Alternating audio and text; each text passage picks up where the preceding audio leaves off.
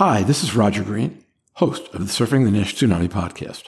We are offering 3 conversations from this week's preview of the Digital ILC 2021. In this conversation, the various group members identify issues of interest to them that will be covered in this year's Digital ILC program, ranging from lifestyle management strategies to multidisciplinary disease approaches to COVID-19 and, of course, medications in development. Digital ILC is one of hepatology's premier events, year in, year out, and 2021 will be no exception. So sit back, listen, enjoy, learn, and when you're done, join the discussion on our LinkedIn and Facebook discussion groups.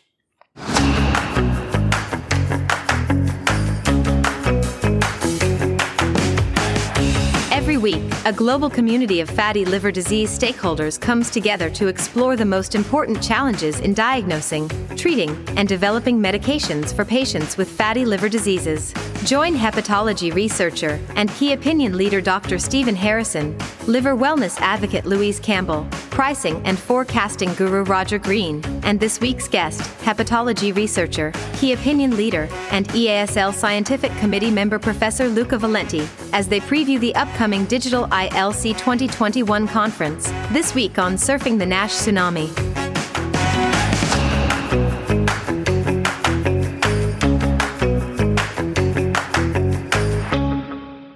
Luca, you talked about a lot of papers that get close to Louise's nearest and dearest sweet spot, lifestyle intervention, diet, exercise, all those things. Louise, anything in particular you'd like to ask about, know about, comment on? I'm excited to see that we're now looking at the lifestyle intervention because for a long time it hasn't been the focus of where we're going. And I think we're getting more and more evidence that it's going to be the mainstay for a long time. Is there any abstracts that you're aware of looking at when Stephen talks about the genetic markers as who responds better to certain lifestyle markers, certain interventions? Because if we could pick out who's not going to respond to exercise or who's not going to respond to various different models that we use, then we can tailor lifestyle modification particularly that maybe get more enthusiasm for patients. No, we will not specifically ask presentation focusing on this aspect. Although the impact of lifestyle on NAFLD will be covered a lot. We will have the whole postgraduate course on the lifestyle and the liver, so impact of lifestyle on the risk of not only on NAFLD but also in general liver disease, and focus section on the lifestyle management of NAFLD. So we know that actually individuals at higher genetic risk tend to respond to, for example, weight loss and lifestyle management. We don't yet have the answer, and there won't be specific data, unfortunately, on the impact of lifestyle management approaches in patients stratified by the genetic risk yet. But this is, of course, a very interesting field of research for the future. Yeah, and I think we're certainly putting more into that. And I think the plethora of abstracts that I've seen are just very exciting. The range this year is very good. And I enjoyed the platform last year. To see that improved will be interesting and enhance the conference yet again, which is for a digital format would be quite groundbreaking, I hope. Yeah, I agree. I thought that when I'd heard about the enhancements on the digital platform, it struck me that this was the best digital platform I saw last year. So after they went first and other people did not quite get up to the level that EASL was at, to have EASL then raise the bar again, I thought was really exciting. Look, one of the things you mentioned, if I understood correctly, were multidisciplinary around NAFLD. And can you talk a little more about that and what kinds of other specialties or disciplines you're bringing to the discussion and some of the titles that might be on that subject, perhaps? Yeah, of course, we will discuss the most important aspect of multidisciplinary management that are related to, as we discussed before, the huge impact of NAFLD and associated metabolic derangement, not only on the risk of liver disease, but of associated cardiovascular conditions, renal disease, for example, also some specific forms of cancer, so that this condition cannot be considered anymore like just a liver disease only, but it's a multisystemic disease disease, and we will have to manage in clinical teams, which would be hopefully led by an hepatologist, but we will have to include, for example, an internist, a specialist internal manager to manage the team, an endocrinologist to manage diabetes and complication, the cardiologist to manage cardiovascular disease associated coronary heart disease, and so on, the nephrologist for patients with renal involvement, a nutritionist, which will be, as Luis discussed before, important for the lifestyle management of these patients, and so on. And this will also have to be in contact with the GP managing the patients, because probably most of these patients will have to be managed in association, in collaboration with the general practitioner, because of the very high prevalence and associated comorbidities due to the fact that this will be seen in the territory and should be referred then to the teams and tertiary referral centers. We should not forget, when we talk about patients with liver disease, which we see in the clinic, about the risk of liver cancer, and the multidisciplinary approach is also very important in evaluating the patients with focal lesions, suspected liver cancer, or confirmed hepatocellular carcinoma, which is a further complication of the disease. And we will also have a session at the ILC, which I advise you not to miss, which will deal with the multidisciplinary management of liver nodules in patients with NAFLD, which is a very important topic for clinical hepatologists. That's fantastic and really helpful. I guess the other question I had, a different way of thinking about multidisciplinary, is while vaccine is starting to affect the impact of COVID in some of the more advanced markets, in the developing world, it's still a horrible problem and not likely to go away anytime soon. Are there topics on COVID and the liver that build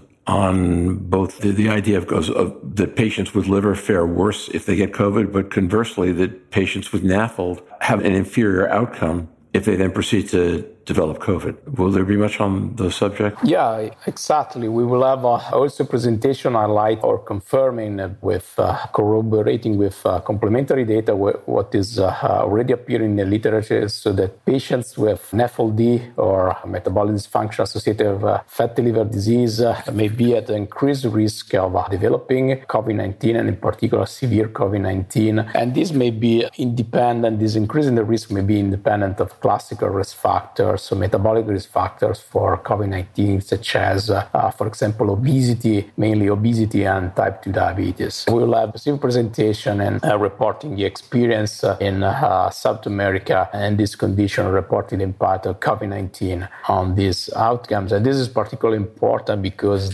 from data in the literature, it is emerging that whatever the mechanism linking fatty liver disease, NAFLD, to severe COVID-19, whether or not liver fat accumulation has a causal role in determining inflammation and severe disease, NAFLD is a marker of an increased risk of this condition. And this should be another element that support the prioritization of patients with liver disease, in particular NAFLD, for vaccination and prevention programs. I think that'll be really helpful and informative. I might take this conversation in a different direction, but before I do that, let me ask Stephen, Louise, if you have any other questions you'd like to ask Luca about the meeting or the papers or anything else having to do with it. This has been good. It's been insightful to hear some of the new research that's been done in various areas, whether it be COVID-19 and liver disease or genetics, non-invasive testing, or the like. That sets the stage for a very exciting meeting, at least as it pertains to non-alcoholic fatty liver disease. Speaking about the meeting in general, we mentioned an enhanced digital platform. And I think one of the things I really liked about last year's meeting, looking back on it, was the fact that we pre-recorded the sessions and the fact that we all came together at the end for a live Q&A type format. That hasn't changed, right, Luca? We're still going to have a very similar type pre-recorded lectures followed by an open forum discussion? Yes, this will be maintained for most of the meeting. I think that was a key and a successful choice. We had that to pre-record to be sure that everything was running correctly, but to be all live for the Q&A session to give a real live experience of the meeting. So this will be maintained. And and we will try to enhance the interaction in the new digital edition and the possibility to interact with the speakers and with the chairs and among the participants as well. And we will also have other improvements as well. For example, we will improve the poster session, the poster tour. So last year, the first edition, there was some problem, for example, in viewing the posters. This year, the experience will be much better, and we have a short presentation, the poster. We will try to further improve the live experience of the meeting. Yeah, that's terrific. I don't mind giving a Q&A session at 4 o'clock in the morning, but giving a lecture at 4 in the morning might be a bit challenging. So I like the fact that we can pre-record the sessions and then come on live. My only wish is that we could do that in our pajamas rather than dressing up, at 4 in the morning. But that's okay. You can be in a shirt and tie and shorts. Heaven knows that's been done enough in the pandemic. No, that's true. But, one of the beauties of EASL for at least Americans or at least Texans is to go see the beauty of Europe. And Italy is certainly one of the most beautiful countries in the world. I look forward to getting back to actually being a part of it in person. I still think that EASL would do wonders to have a hybrid meeting, have that online digital component to it. But certainly looking forward to 2022 being back live if possible. Yeah, we're looking forward to it. But actually, we have already started working at it last week. So we hope to be able to host a hybrid meeting in London in 2022. We already started working. Well, that'll be fantastic. And Milan is on the list for the back next at the meeting. Excel Center for Louise. Fantastic. We can be on the yacht. Yeah.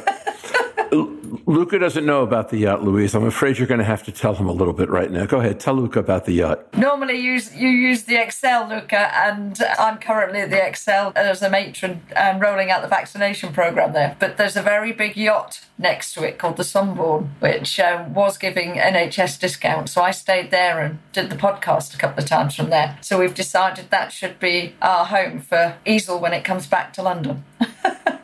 And we will then podcast live from the yacht. The boat will be perfect. We hope you've enjoyed this recording. If you have any questions or comments about the content of this conversation or the entire episode, please send an email to question@surfingnash.com. We'll be back on Thursday, June 10th, right after the end of the International NASH Day cooking demonstration, to discuss how different stakeholders can help implement the Global Liver Institute's U.S. NASH Action Plan. Come motivated. I'm certain there will be things you can do to help. I hope you'll join us on the 10th.